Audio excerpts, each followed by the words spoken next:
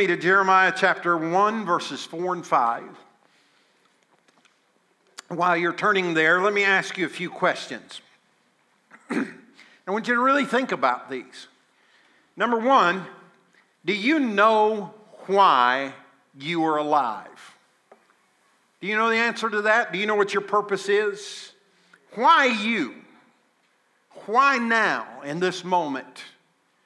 Why Louisville, Kentucky, of all places? Great city.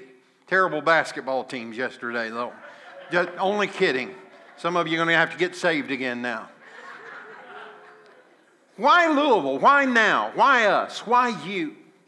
Did you ever ask why you look the way that you do?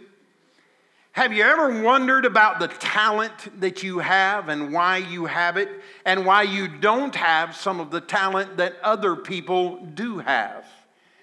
Did you ever wonder why you could draw a picture but you can't carry a tune in a bucket? Did you ever wonder why you could write beautifully, but like Phil Collins, you can't dance? You know what I'm saying? Did you ever wonder about the way that you are made, the way that God crafted you to be who you are? Your divine purpose is the personalized calling that God has appointed and anointed you to accomplish so that you may bring Him the greatest glory and achieve the maximum expansion of His kingdom. You know, over the last several weeks, we've been talking about this idea of purpose and how that God did not create us just that we could accumulate wealth and so that people could know who we are. But He has created us with a purpose so that we can be involved in the moving His kingdom into this world and glorifying and expanding His kingdom. So last week we talked about how that once we discover our purpose, it begins to bring fulfillment into our lives. It causes us to get up differently in the morning and to realize that I am here for a purpose. God has created me for a reason. But if that is true, then why are there so many people that just go through the motions every day of their life? It's just the same old stuff every day of their life. Dr. Tony Evans calls that the same old disease. And here's what he says about it. He says, every day you get up from the same old bed and you go to the same old bathroom to look in the same old mirror at the same old face. Then you go to the same old closet and put on the same old clothes on the same old body. After that, you eat your same old breakfast at the same old table and then get in your same old car to go to your same old job. And after working all day next to the same old people for the same old pay, you get back in your same old car and drive on the same old road back to the same old house. And later you pick up the same old remote, sit down in the same old chair, and watch the same old shows until you go to the same old bed and wake up the next day to rehearse the same old routine. That sounds like anybody's life here this morning. God wants more for us than for us to just go through the same old stuff every day. He has created us for a reason.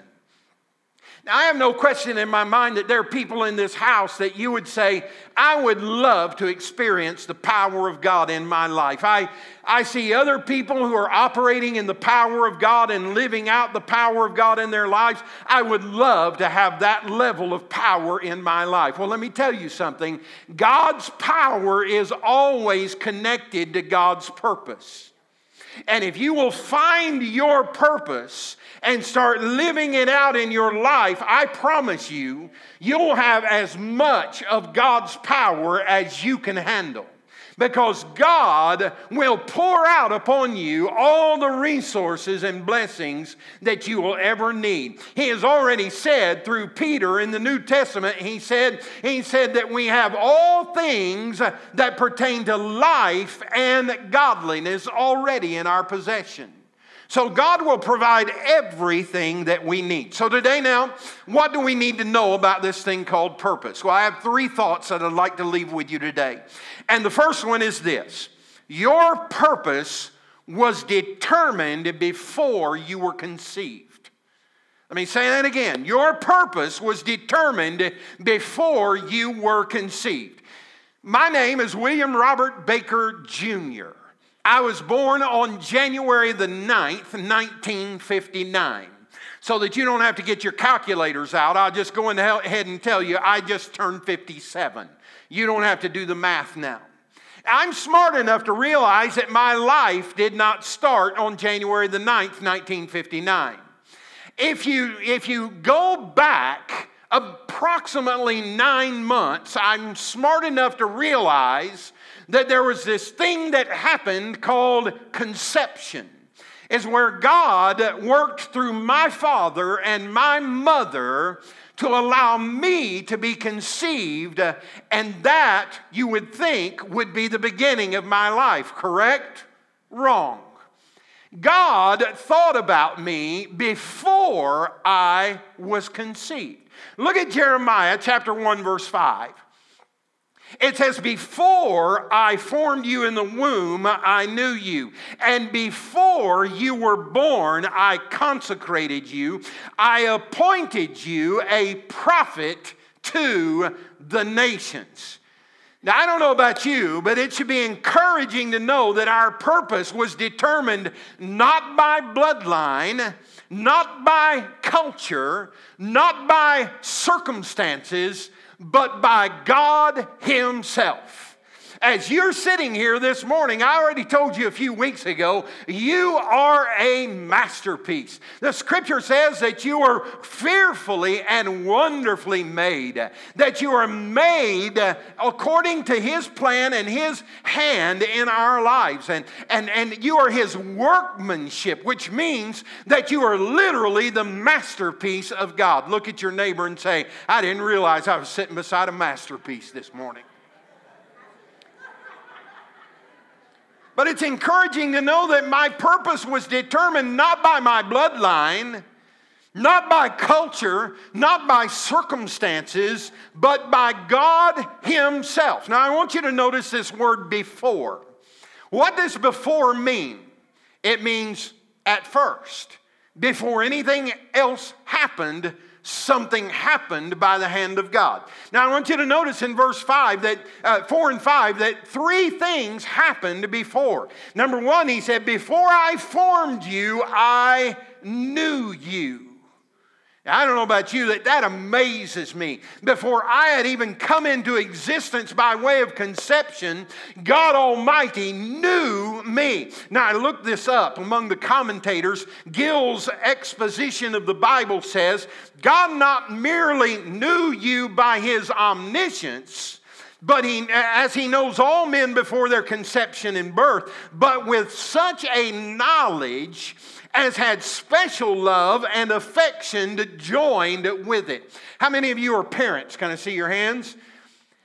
Did you ever think that it would be imaginable that they could take this wet, wrinkly thing that had been giving mom all kinds of trouble? Why do you think they call having a baby deliverance? This baby comes out and it's wet and sometimes just downright ugly. Can I get an amen? And there are times that you look at that baby and you say to the doctor, put him back in for a while. He's not finished. He's not done cooking. But we are born in such a way that when that child comes into our possession, we immediately love that child. I mean, it's a supernatural thing that takes place. And what God is saying here is that before your mama and your daddy even thought of you, I knew you and was in the process of bringing you into existence. And I knew everything that there was to know about you before conception. I knew you. And then He said, not only did I know you, but I consecrated you. Now, this word consecrate is an interesting word because it means that He separated us for a special purpose. My wife was telling somebody just this week that ever since we've been married, when I eat, I look at my plate and I determine which bite is going to be the best bite on my plate. You know, I can figure that out. I look at it and I say, ooh, that looks good right there. So I kind of scoot that bite off to the side and I eat around it, saving it for the last. And when we first got married, she didn't understand that. And so it was not uncommon for her to take her fork and reach across the table and take my consecrated bite that I had pushed aside to save for another moment. And I found myself conflicted because I loved her, but I wanted that consecrated bite. And I wasn't sure if I loved the consecrated bite more than I loved her. And so finally we had to have a conversation about it and say, look, I know that I'm shoving that to the side so that I can have it for myself in the very last bite. Because it's the best bite. It's the consecrated bite. I said, no, if you really need to have it, I'll let you have it because I love you more than I do that bite. But I really wish that you would take a different bite rather than the consecrated bite. So I'm talking about that thing that is set aside for a special reason and for a special purpose. What God was saying is that before you were ever even formed and conceived, I already had a love for you that caused me to want to separate you off to the side so that I could have that special moment and season in your life. So he consecrated them. And then the third thing is, he said, I appointed you. He said, not only did I know you, but I consecrated you and I appointed you. Listen, whom God appoints, he anoints and gives accompanying authority to produce the divine purpose of the assignment. If God has called you to do something, he's going to provide everything that you need. Not only in resources, but by authority. You will be able to accomplish and do what God has called you to do. I've told this story before, but you know, there are times that things are going on in the supernatural realm that you can't understand and have a resource and an understanding for in the natural. And I remember having to deal with a man one time who was all up in my grill, so to speak. And the Lord spoke to me supernaturally and gave me some information about that man that I could have not known in a million years. But when the moment was right, in a way not to destroy him, but to bring freedom and release to him over a previous sin and a sin that was going on in his life right now, I was able to say, you know, I think I know why you're so angry. And you're not just so angry with me, but you're angry with everyone. You're angry with anybody who walks into your space. And it's because you're having an affair with this lady, and I called her name and even told them where they had been before. Now, before you run out and say, I don't want to be around a guy like that, let me tell you, that's really the only time something like that's ever happened. But God knew that for me to do what had to be done in that assignment, that I had to have some supernatural anointing and wisdom that I could not generate in the natural realm. And so God spoke and God appointed me and he anointed me and gave me the accompanying authority to produce the divine purpose of the assignment. So the first thing you need to know is that before you were ever even conceived, God knew you. He set you aside as someone special. He loves you. You are his workmanship. You are a masterpiece in the eyes of God. And if you're going to ever walk in your purpose successfully, you're going to have to stop seeing yourself the way that somebody described you when you were little or when you were young, or somebody last week who doesn't care for you and said some things about you that were not accurate about you. And you're going to have to start saying, it doesn't matter what anyone else says or thinks. I know that I am the masterpiece of the living God. I am special to Him. Now here's the second thing that I want you to understand today. Not only did He have a purpose for you before you were conceived, your purpose was individually designed for you. There's not another one like you. No one else has your purpose. It's foolish to try to be like someone else, because God didn't make you to be like someone else. God already has a Jack D'Ambrose. God already has a Kelly Doby. God already has a Shannon Pitts, who sang beautifully, by the way, today. Amen. Give her a good applause today. God already has a Ray Ayers. God already has a Loretta Barrett. God already has them, and He created them for their purpose. And if you become a copy of someone else, then God doesn't have the you that He created. So what He wants you to do and be is to be and do what He has created for you to be and do. Yeah, I'm so glad I don't have to preach like other people.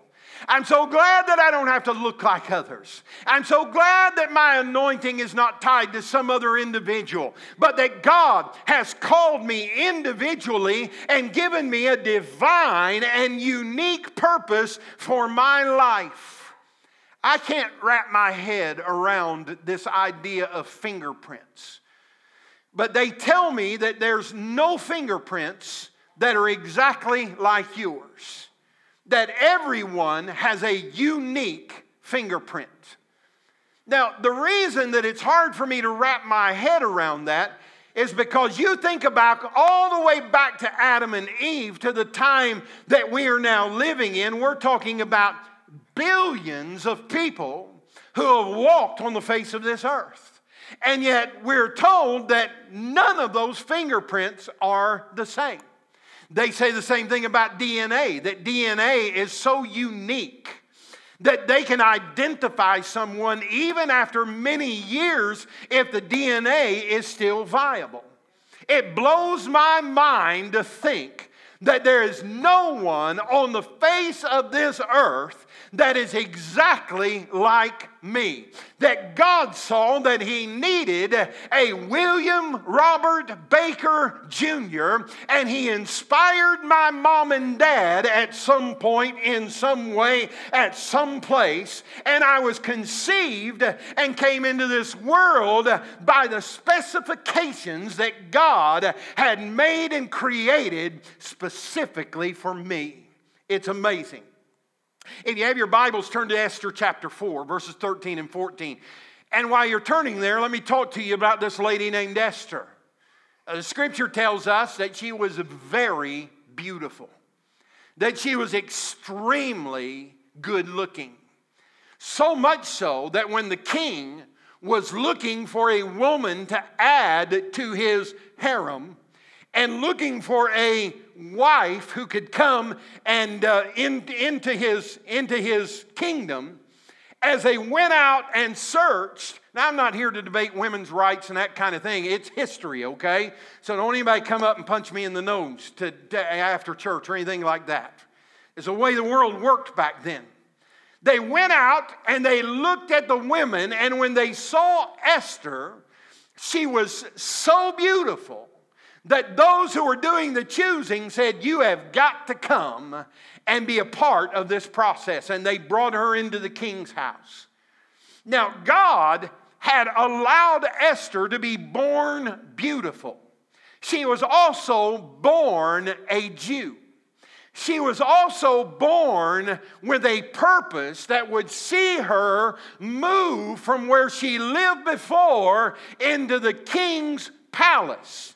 And not only was she one of many women in his harem, but she became his favorite. And because she was his favorite, she had circumstances and she had privileges that the other ones did not have.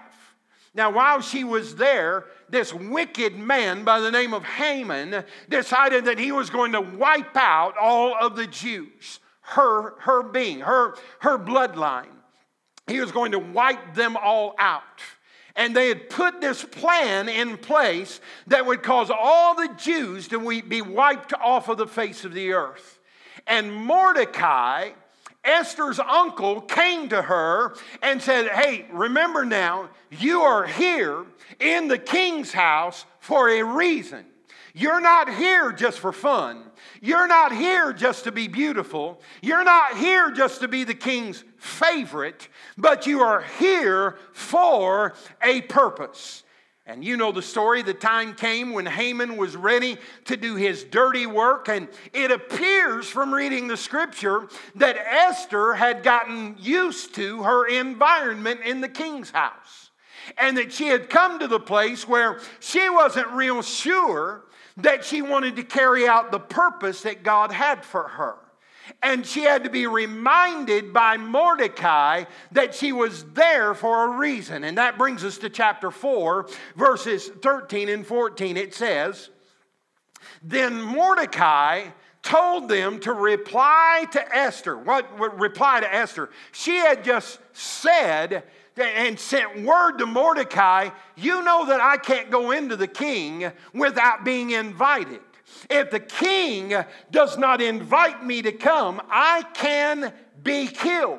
And so she had just sent that message to Mordecai, and Mordecai says, reply to her, do not think to yourself that in the king's palace you will escape any more than all the other Jews. For if you keep silent at this time, relief and deliverance will rise from the Jews from another place, but you and your father's house will perish. And who knows whether you have not come to the kingdom for such a time as this. You know what he was saying to her? He's saying, this is your purpose. What he really was saying is that it doesn't matter if you die in the process. It doesn't matter if you have to lay your life down. If you want to fulfill your God-given destiny and purpose, you have to do this thing that God has called you to do. And so she went on before the king, and you know the rest of the story. Tony Evans said this to Esther. He spoke directly to her in this quote. He said, God puts you, Esther, in a strategic position at a strategic time to fulfill a strategic purpose that entails more than just shopping and customizing your wardrobe. I like that, don't you? You know, in America particular, we've got this idea that God just wants to bless us for the sake of blessing us. That God just wants to give us better cars and bigger houses and more money and bank accounts that are full so that we can walk around and have whatever we want and whenever we want it. But that is not the reason that God has given us what we have. He has given us what we have so that we can be stewards over it and put it in the soil that is fertile, that will allow fruit to be born in our realm of responsibility. It's just like what I shared with you about Israel. It's what I shared with you about the ball players. It's what I've shared with you in times past about Zumba in the back building throughout the week. It's what I've shared with you about this new child care center. It is not about making money, but it's about ministering to children who need a good Christian influence in their lives. There's nothing that excites me anymore than to walk up and down these hallways and see the preacher or the teachers as they're laying hands on these children and praying for them. I saw Kate one day in there feeding the children and praying for the lips that are taking in that food and praying for the tongue that is processing that food and praying for that stomach that is going to process all the nutrients and nutrition and shoot it out into the body, and praying for the hands and praying for the feet and praying from them from the top of their head to the soles of their feet. God has not anointed you and blessed you just to be rich and happy and healthy. He has blessed you so that you can pour it back into the kingdom of God and hear Him say one day, "Well done, thou good and faithful servant." That is the reason that we live. Proverbs chapter 18 and verse 16 says, "A man's gift makes room for him and brings him before the great." You never know when that door is going to click open for you. And the gifts that you have been developing in your lifetime will usher you into a season of influence like you've never known or seen before. See, that's why it's important. Here's the problem that we have sometimes. We like to just wait until the door opens. I'm just going to sit over here and chew on a piece of straw until God puts me where I need to be. No, you need to be taking every moment of every day and developing the gift that you know is in you so that when that door of opportunity opens up for you, you can walk right in and not with an arrogant attitude, but with a confident statement of faith say, "I'm here and I have an answer that will make a difference. It's not because of me, but it is because of Jesus Christ who lives in me, and greater is He that is in me than he that is in the world." Amen. So don't just sit around waiting. Get involved. Do something. Develop your gift. And it will open the doors at the right time. Another thing I want you to know, and then I'm going to quit. It's 11:14 for those of you who are keeping time. We don't have any of those around here. Number 3, your purpose completes His plan. God has a plan. It's eternal. God had a plan before He even started the process of creation. Sometimes we get this idea that God's just trying to catch up with everything. That He gets up in the morning and says, "Oh no, what am I going to do today? They got ahead of me. They got behind me. What am I going to do? Oh, Jesus, how can we fix this? Holy Ghost, what are we going to do?" And we've got this mindset that God's just running around twirling His fingers and saying, "Oh my goodness, what am I going to get?" No, God knows what is happening. God thought of it. He put it into place, and He has put people in the right place at the right time in the right season so that His plan will move forward. He has given you a piece to the puzzle. Now, God is not going to allow His eternal plan to be held hostage by your reticence to be involved. Remember what Mordecai said to Esther?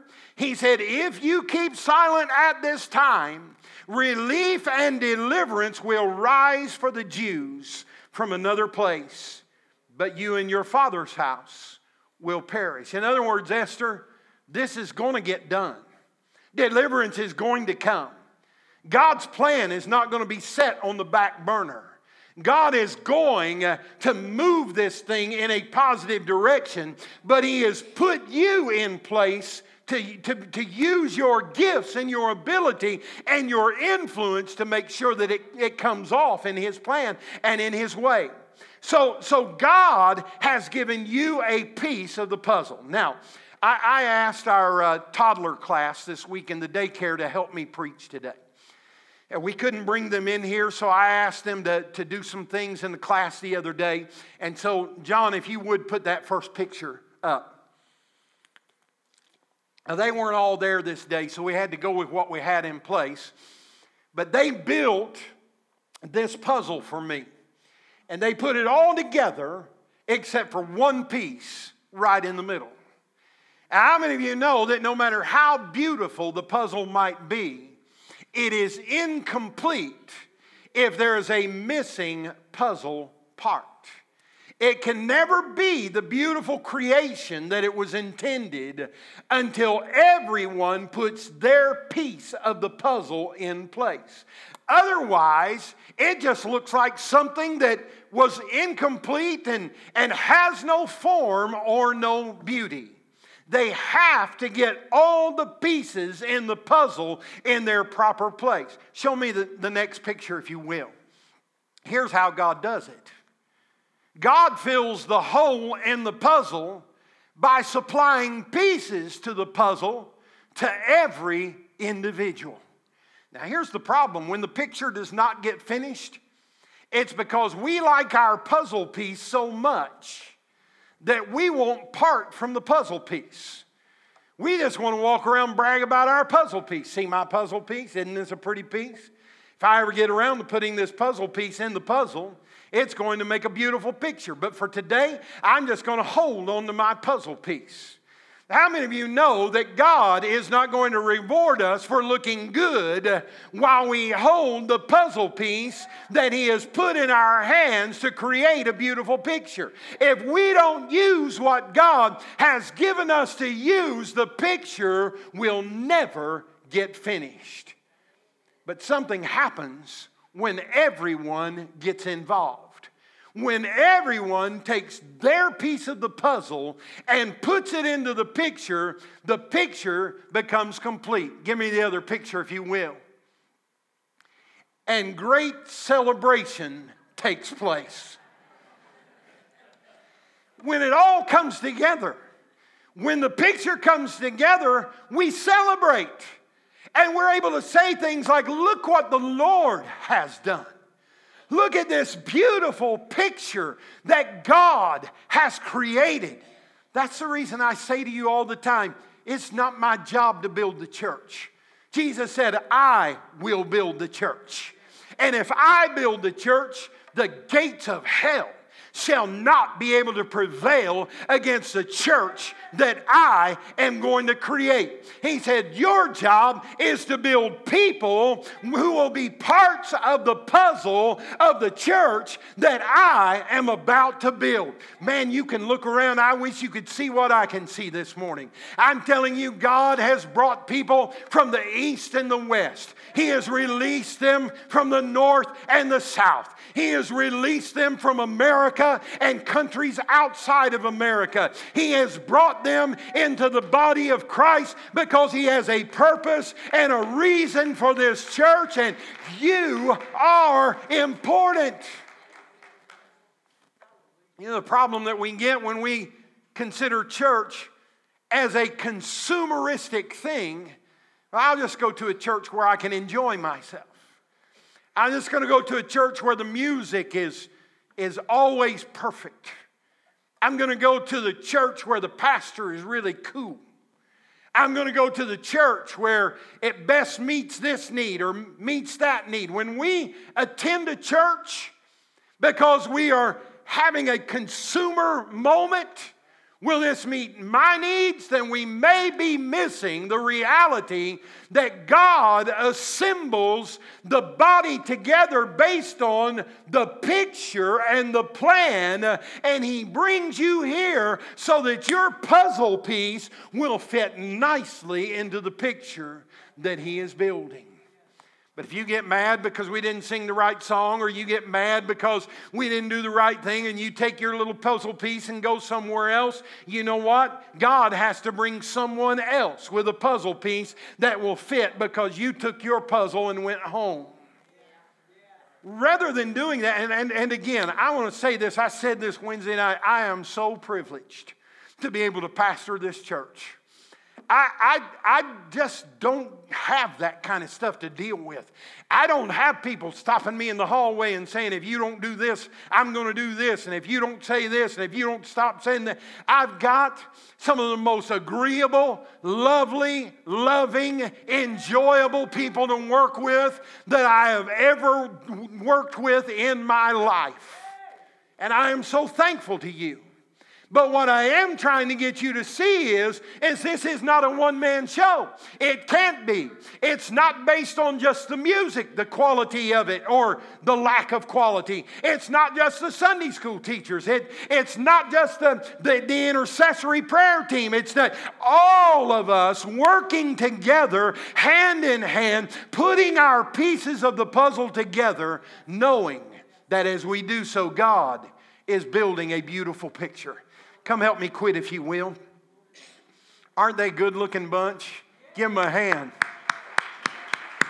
Amen.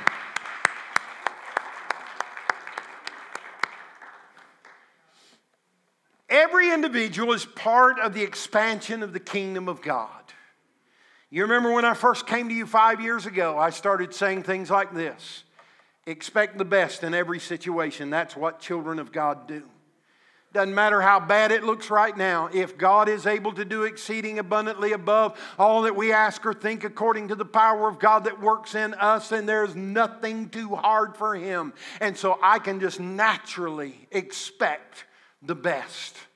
I started saying things like like explore your faith in every situation. There will be days that you'll have good days. Explore your faith in that time. There will be days that you'll have bad days. Explore your faith. God, what are you trying to teach me? I'm not asking you to get me out of this mess as much as I am that you will help me to understand what I need to get out of this mess and understand so that I can be mature in you. And I said things like this. There will come a time when this church has to start thinking about expanding the kingdom of God.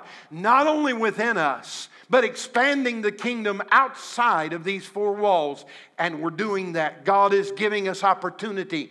God is giving us the opportunity to impact people in this city. And I'm so thankful. Colossians 1, verses 9 through 14 says, "And so from the day that we heard, we have not ceased to pray for you, asking that you may be filled with the knowledge of His will in all spiritual wisdom and understanding, so as to walk in a manner worthy of the Lord, fully pleasing Him, bearing fruit in every good work and increasing in the knowledge of God. May you be strengthened with all power according to His glorious might, for all endurance and patience with joy, giving thanks to the Father who has qualified you to share in the inheritance of the saints in light. He has delivered us from the domain of darkness and has transferred us to the kingdom of His beloved Son, in whom we have redemption, the forgiveness of sins." Here's the problem that we have oftentimes is we think, well, if I'm going to walk in His purpose, I have to be a preacher. I have to be a Sunday school teacher. I have to sing in the group. I have to park cars. I have to do that may be some of your purpose. It may be what God is asking for some of you to do. But try not to define what God is trying to do. Discover it and walk in it as He reveals it. There are some of you that are raising kids that are going to grow up to have a supernatural anointing of God upon their lives. And you're the one who's raising them to be that individual. Every time that you put food in their belly, you can put food in their belly and say, God, this young man, this young girl that I'm raising them for your glory. I'm raising you so that one day they won't grow up and be a professional ball player, soccer player, musician, whatever, unless it pertains to your purpose and your will for their life. See, the scripture says in 1 Corinthians chapter 10, verse 31, "So whether you eat or drink or whatever you do, do all to the glory of God." And Paul said, in verse 33, he said, I try to please everyone in everything I do, not seeking my own advantage, but that of many, that they might be saved. What Paul's saying is I want my life to be lived in such a way that when people come in contact with me, that they'll have a supernatural encounter with Almighty God, and their lives will be transformed because of it. Will you stand with me this morning?